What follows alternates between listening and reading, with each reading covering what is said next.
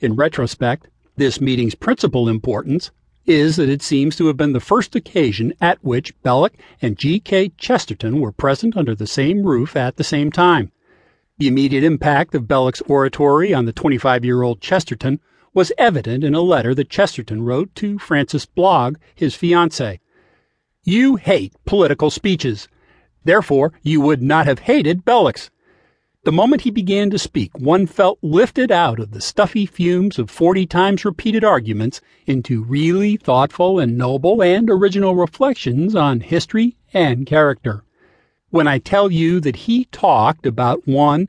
The English aristocracy, 2. The effects of agricultural depression on their morality, 3. His dog, 4. The Battle of Sadowa, 5. The Puritan Revolution in England, 6. The luxury of the Roman Antonines, 7. A particular friend of his who had, by an infamous job, received a political post he was utterly unfit for, 8. The comic papers of Australia, 9. The mortal sins of the Catholic Church. You may have some conception of the amount of his space that was left for the motion before the House. It lasted for half an hour, and I thought it was 5 minutes. Chesterton was clearly bowled over by Belloc's performance, feeling the force of his words like a cavalry charge. He obviously detected, amid the medley of themes upon which Belloc had touched, the presence of a kindred spirit. According to W.R. Titterson, a friend in latter years of both men, Chesterton had written a letter to a mutual friend, a discerning friend, presumably shortly after the meeting in MacGregor's studio, saying that he would like to meet Belloc. An element of mystery surrounds the identity of this mutual friend. From the conflicting reports of Belloc's and Chesterton's first meeting, it is unclear whether they were introduced by E.C. Bentley or Lucian Oldershaw.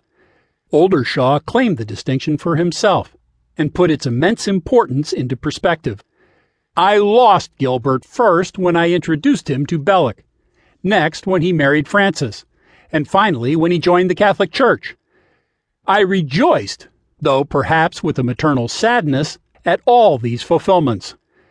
The most famous account of that fabled first meeting was given by Chesterton in his autobiography. He had arranged to meet Oldershaw in a little French restaurant in Soho, the Mont Blanc in Gerrard Street, one of the delightful little dens off Leicester Square, where in those days a man could get half a bottle of perfectly good red wine for 6 pence. Oldershaw entered, followed by a sturdy man with a stiff straw hat of the period tilted over his eyes, which emphasized the peculiar length and strength of his chin.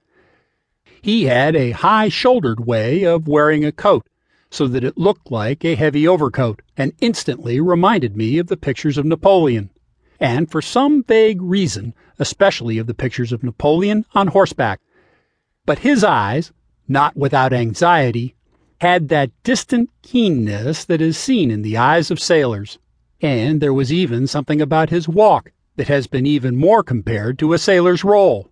He sat down heavily on one of the benches and began to talk at once about some controversy or other.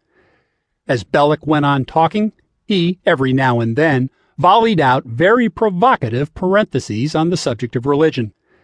All this amused me very much, but I was already conscious of a curious undercurrent of sympathy with him, which many of those who were similarly amused did not feel. It was from that dingy little Soho cafe, as from a cave of witchcraft, that there emerged the quadrupled, the twiformed monster Mr. Shaw has nicknamed the Chester Belloc. A lesser-known account is given by Chesterton in his introduction to Hilaire Belloc, The Man and His Work, in which Belloc is described as arriving with his arms and pockets stuffed with French nationalist and French atheist newspapers. When I first met Belloc, he remarked to the friend who introduced us that he was in low spirits. His low spirits were and are much more uproarious and enlivening than anybody else's high spirits.